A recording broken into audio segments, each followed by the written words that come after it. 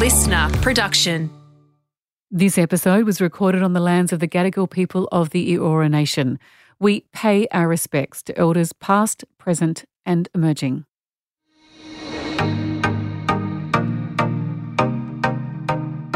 Hi, I'm Helen McCabe, founder of Future Women, a club helping women to connect, learn and lead.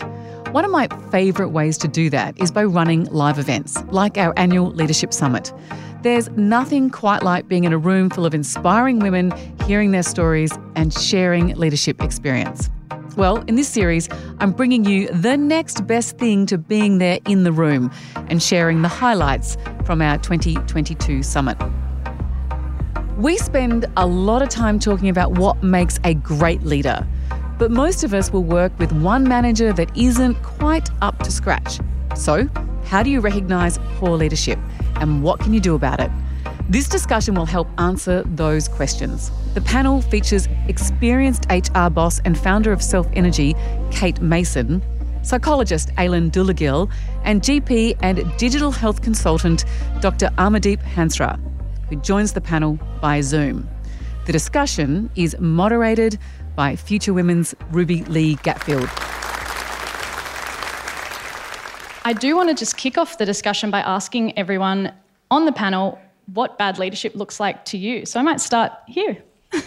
Thank you, Ruby. That is such a huge question, really. And when I was talking to a friend about doing this over the weekend, she said, bad leadership isn't leadership, which I thought was a really good statement. So, you can think of a whole range of different behaviours: inconsistency, rigid thinking, inability to adapt, incompetence, right down to the really terrible end of narcissism and, the dark triad. For those of you who don't know about the dark triad, that's narcissism, Machiavellianism and psychopathy, which I might talk about a bit more later because everyone's often really interested in that bad stuff. But to summarise, to me, poor leadership looks like somebody who has a negative influence on their people and is really creating a toxic work environment where there is that negative influence and where they're unaware of their impact on their team and on their team's ability to do the work that they need to do. So they're actually actively, an obstacle to their team doing the work that they need to do. So that's my kind of overall summary of a very huge body of research and literature. Of which I'm sure we will dig into a little deeper. Kate, the same question to you. What does bad leadership look like in your eyes? Adding to those wonderful points, because I've never had a bad leader in 35 years. Don't know what you're talking about. I could very easily say that. Not. I had so much fun with this, actually, because I actually had to sit there and go, okay, let me think of all of the leaders that I've had the privilege of having and all of the leaders that I've really suffered at the hands of. And I'm sure we'll explore a lot more about that. And the concept of self-doubt and imposter syndrome. First and foremost, the most important thing for me is leadership is about inclusive leadership. If we want to drive full equality, we need inclusive leadership. Toxic leadership is exclusive leadership. And so I ask you all to think about whether you've ever worked for, I agree, a narcissist, a sociopath, someone that is more interested in themselves and their own success. Kathy talked before about, the inconsistency of leadership. I think that's very important. And as often as women, especially in the early stages of our career, when inconsistent leadership happens, we dare to think that it might just be changing, that they're just having a bad day, and then they'll suddenly throw you a little crumb of having that development conversation or caring about your kids and whether you're going to be able to pick them up in time. I wrote a few things down here. Very change resistant. Don't know if any of you can relate to that. That's definitely toxic. Undermining, if you've ever been undermined because you've been perceived as a threat. That's certainly happened to me a lot. We talked about command and control earlier. Information is my power, and I really want to explore power and how we regain our power in this situation later. The micromanagement, anyone had that? bit of nitpicking, blaming, all of that stuff. The staunchness, limited or no feedback. You're on your own. And the one that I've always struggled with is it's all about them. They're arrogant. They certainly don't have any humility, and they certainly don't have any empathy or belief in you. Yeah, thank you, Kate. Dr. Amandeep, I wonder if you have anything you'd like to add to that. Yeah, look, thank you. I mean, great comments made by the panellists already, but when I was looking at some of the notes for this discussion, there was talk around personality disorders, sort of antisocial or narcissistic personality disorder. And I think it's very common now for people to sort of, bucket their bad boss into, sort of a personality disorder and say, look, they've got this, illness or there's something wrong with them.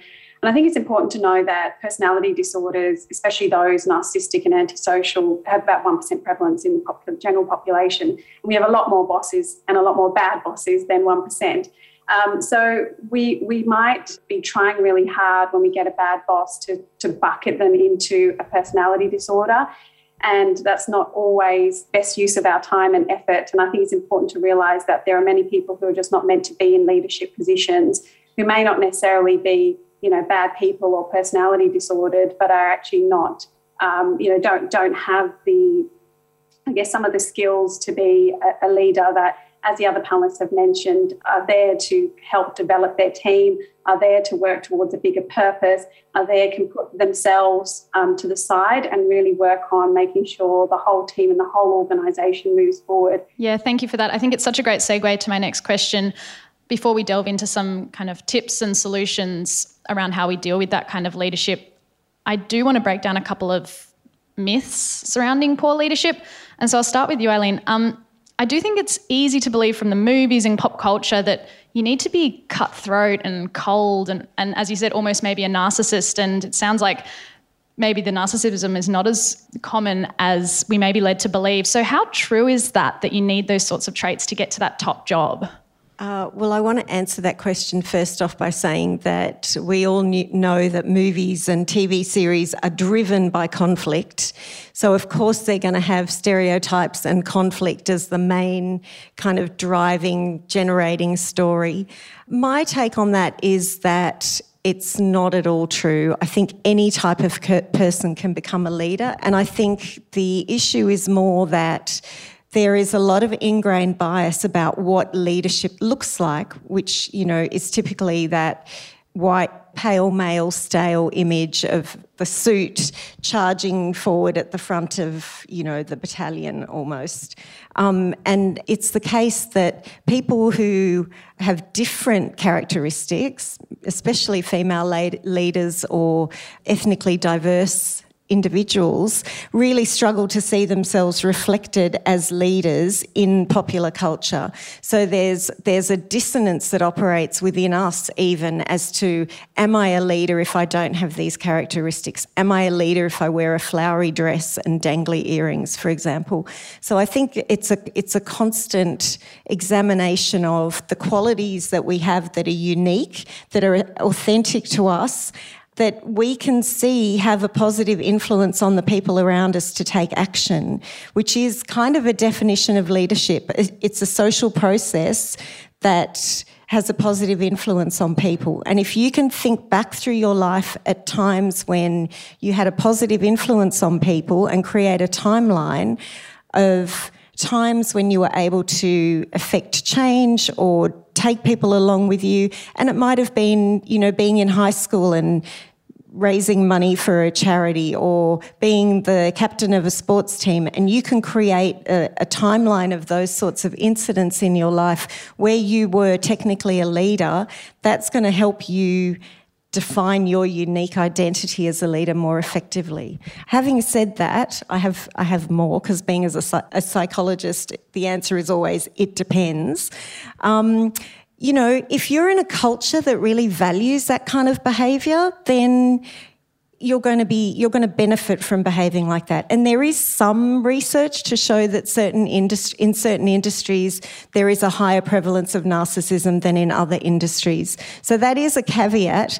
But I would also say that even in those sorts of cultures, there will come a point where that kind of behaviour is a derailer and it stops you from going any further because you're not able to learn new skills, have a growth mindset, be collaborative. Yeah, so that's my it depends answer. Thanks. Hi, Helen coming back in to say this might seem obvious, but it is important to recognise and understand the problem before you can start to implement the tips our panel is about to give. Because as Aileen pointed out, bad leadership isn't leadership. So now we know you don't need a cutthroat or narcissistic mentality to be successful in business. So Ruby asked our panel about another myth I hear all too often. So we often hear that it can be women who are bullying other women at work. We've got the Devil Wears Prada trope, the alpha woman stereotype, and it tells us that once women get to the top, they don't necessarily support other women to come up with them. But Kate, in your experience, how true is that, and why do you think we think like that? It's often been quite a convenient myth for men to perpetuate. Right, well, you can't have 2 or 3 women on a leadership team because then they'll get bitchy or catty. And or start to compete with each other. So I have seen that. Anyone else? Yeah. So let's get real. That myth needs to, be shoved right down the bottom of Sydney Harbour. Look, as I said earlier, I have had a variety of different leaders. I have struggled with one female leader, but I would say because she was absolutely threatened. She was the first African-American woman on a leadership team of a big bank that I used to work with called Credit Suisse in New York City, in the middle of the global financial crisis. Now, every single person was struggling with this leader. And it wasn't just women, right? And you can quickly personalise it that you think it is just you. But actually, when you step back and you get a bit of perspective and you realise, actually, they're not comfortable in their leadership seat. And therefore, as a fellow woman, I'm a past president of the International Women's Forum here in Australia. I sit on the Global Forum. I stand for women. So I could stop and just be a victim in that circumstance, but I chose to not be. And I think this is an important theme for all of us. When you see a woman struggling, in our spirit of sisterhood, what are you doing to understand the why they are not able to be a good leader? And is there anything in your power that you can do to help them change? Back to, we stand for inclusive leadership and we stand for ensuring that we get gender equality. So I would say we can't afford to just try and, it's a bit like we talk about senior women, dropping down the ladder and enabling other women's success. Well, when you're sitting side by side with a woman or a woman's above you, doesn't mean that they've got all the answers and they're not struggling. That's been my approach, is to try and seek to understand and see what I can do to support them to become a better leader. Amandeep, I'll throw to you. Is there anything you would like to say? Yeah, look, I think it's a very common myth that, women don't want to help other women. I mean, if we look at statistics, and I always go back to data, 60 to 70% of people that are bullied in the workplace are women, and 60 to 70% of those who actually bully in the workplace are men. And so it's, it is a common myth. It makes for great movies. It makes for great things to be propagated so that we don't continue to encourage women up into these positions. But I think the data always, sort of tells the truth. I think the important thing to notice also is that we have such few women in C-suite roles that when we do see something that, what we term as bullying, it's much more obvious because it's happening all the time, with men in those positions. But when a woman does it, because there's so few women around, it's like the attention is all focused on that, and that's what we use as our myth and sort of data that we start to spread. But I think we've also got to recognise, exactly what was mentioned around the why, is that these women have worked very hard to get to the positions that they are. And, there is a lot of fear about how they continue to hold those roles, how they continue to be perceived by their male peers who are also leaders. There is that sense of feeling like I've got to prove myself. And the only thing that I've had demonstrated to me in terms of leadership is a lot of these men, and they behave this way. And even without consciously doing it, you find yourself, if you're in a culture or an environment, an organisation that has that kind of behaviour, that you start to take it on without even noticing. And sometimes it is about sitting down, reflecting on why are they behaving this way? Is it that they're also juggling 1,000 other things like children at home and taking on a lot of the tasks, in the household, as well as trying to balance this big job, as well as trying to show that they can, hold their position and they're validated for being in that position. And maybe it is that we offer those women some assistance rather than using them to propagate a myth. And I think there's a lot to be unpacked there, but really going back to the data is the key. Yeah, absolutely. That's a stat that I've used in my time as well, around the percentage of those who bully and those who've been bullied. I might stay with you, Amandeep. I'm conscious of time because I do want to get stuck into some solutions, but just quickly, from a GP's perspective, what have you seen as being some of the impacts of poor leadership on individuals from a mental health perspective? Oh, look, people don't realise. There's studies that have been done that show if you have a bad boss, you've got a bad sort of toxic work culture, not only is it mental health risks that you're exposed to, but there's also evidence now that there are other conditions that you're at risk for, things like stroke and heart disease. There's been a lot of study that's come out of Sweden that has showed that people who are in a toxic work environment can actually, be at a higher risk of developing some of those cardiovascular diseases. And I think we tend to want to hold on to prove that we can make it, but sometimes it is the right thing to go, well, my physical health and my mental health is not worth it, and I need to have a look around and see what my other options are. We'll talk about some of the strategies of coping, but people need to recognise that this does have both a mental and a physical effect on individuals when they're in those environments, because we spend so much time at work, and it's really important that we are in an environment and a culture that's good for our physical and our mental well-being. Yeah, thank you. Eileen, is there anything you would add as a psychologist? Yeah, I would just like to add that following on from what Amandeep said, and I've also seen that research, it's quite shocking. Having a poor leader is actually the biggest predictor of employee stress, and it's the most influential psychosocial factor in the workplace. So considering we spend 1/3 to 1/4 of our working life at work, that's a really important thing to get right, I think, both for you as future leaders and for you experiencing poor leadership. That's all I wanted to say. Okay. Yeah, I'm actually going to talk about a real life example that happened about 10 years ago. And it's always the stories that you don't hear, but all of us, and I'm reaching out to anyone who's had this same experience, I was very badly bullied when I came back to my own country. So I'd been living and working in all those global roles overseas, in places like London, Singapore, New York and Zurich for many, many years. The first job when I came back to Australia, of course, no one wanted to recognise any overseas experience 10 years ago. The first job I got, which I was extremely grateful because it had been a lot of knocking on headhunter doors, I was still sitting in a place of gratitude that I had this job.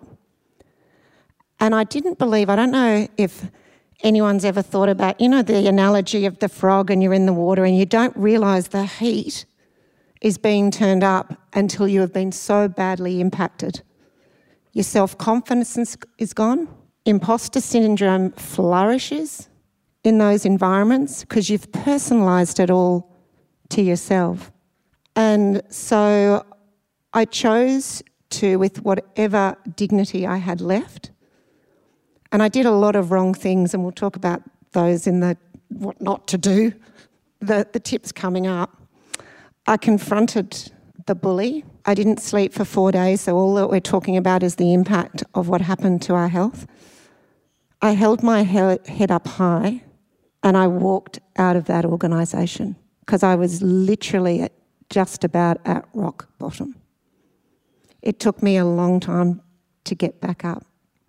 Thank you for sharing that. Can I just throw in, thank you for sharing that. And I mean, the ongoing impact of that, as you've alluded, it takes a long time to recover from an incident like that at work. So it's not just the lost productivity and the inability to sleep and the anxiety and the loss of confidence in that time. It's like the next 2 years of lost productivity and building your confidence back up and the impact that it has that we don't really have a way of measuring. So Eileen, if someone was in that situation struggling under really poor leadership, what tips do you have for them to stay psychologically safe? And at what point is it the right time to leave? Is that ever the fair or the right outcome? So let me just talk about some strategies to stay psychologically safe first, because I was also in that situation, and similarly it took me, a couple of years. I also confronted the person, which was a big mistake. I think it's really important to maintain your boundaries and get really clear about what are you prepared to do in the job and what are you not prepared to do, because one of the characteristics, I think, of poor leadership, especially down the sort of nastier end, is demanding unwavering loyalty and responsiveness from you, and wanting to further your career. You're going to want to do things, and like Kate said, you're not going to realise how terrible the situation is until you've already sort of overcommitted yourself. So maintaining boundaries is a really important one. I think having a really clear sense of what you want to achieve in the role that you're in, and thinking about, are you close to achieving it, or are you prepared to stay in the situation you're in to achieve what you're achieving in the role, is important. So what's your purpose in being there? Have you learnt the skills that you've needed to learn? Have you, gained the experience that you needed to gain? I think not taking things personally is really important, and it's really hard because it will feel really personal with someone like that. But you have to remember that it's not about you, it's about them. You are just a means to an end, and they want to aggrandise themselves, they want to be successful, and you kind of almost don't matter, to be honest. And then I would just say, to build your own sense of confidence, really focus on what's working well for you. What are you doing well on a daily basis? What did you do well? How did your unique strengths and capabilities help you make that happen? And also, I think Kathy talked about this, listening to the story in your head and really making sure that you're practicing your own emotional self-regulation, and you're understanding the sense that you're contributing to, your own anxiety by understanding the story that's going on in your head. Thank you. That's such good advice. We've got a few minutes left. I will throw Amandeep to you for some final thoughts on building a healthy workplace culture. What tips do you have as leaders on how we can do that and hold each other to account? Thanks. And look, I think I have something in common with the other panellists, where I also too confronted a bad boss, and it ended very badly with a huge fit of rage. So just advice, we've all done it, we've all been there, and we would all recommend not to do it. But in terms of building, a culture, look, they talk about, the fish line about, fish rots from its head. And so it's so critical and important as a leader that you are setting the culture of that organisation. And, we talk about it when we're on boards. The board and the leadership team are really critical to modelling and demonstrating the kind of behaviour that we want to permeate through the whole organisation. And it's interesting, the research shows that if you have a leader that's a narcissistic leader, even when they leave, the enduring effect that they have on the organisation can go on for up to 2 years after they've left, which shows the effect that one person can have on a whole organisation. So really important to make sure that the culture and the values that you set as an organisation are set at the top, and that everybody demonstrates them. And so the way that you want your employees to operate, to work, to communicate with each other, to collaborate, is the same way that you do at a leadership level and at a board level.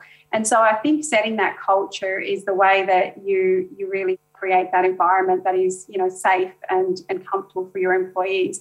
But I think it's all the things that we talked about, what not to do as a leader, are really important, and checking yourself. And I think the most important thing that a leader can do is to have their own coaching, is to have their own self-reflection, is to have their own mentors, because sometimes you just need someone else to call out the things that you're doing wrong that you might not even notice.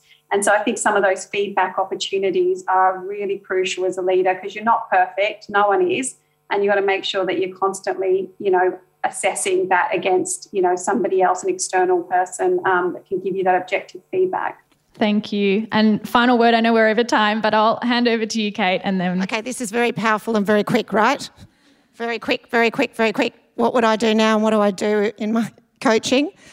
The best defence is to believe in yourself and don't get defined by anyone else's definition of your own self-worth. Your efforts to please a toxic leader will never be reciprocated. You're not going to fix it in many cases. It often, toxic leadership, let's be careful that it's not just about we like to please. Are we doing too much of that? Look for a support network. I think that's really, really important, looking around at all these amazing women. Don't be alone. Get women that will actually remind you of just how awesome you are and to help you get back your power. Do not take the persona of that leader on, right? It is not about you. It's their bad journey. And so that's denying the stigma of shame, right? When we feel shameful, get back up, try again, and know and share the learnings with yourself. What would be the questions that you would ask next time to ensure that it doesn't happen again? I did that and got the wonderful Alison Watkins and Alana Atlas at Coca-Cola Amatil, and I was very glad I did learn. All right, that's a wrap. I'd like to thank our wonderful panellists today, Kate Mason, Eileen Doolittle, and Dr. Amandeep Hansraj. Thank you so much for joining us.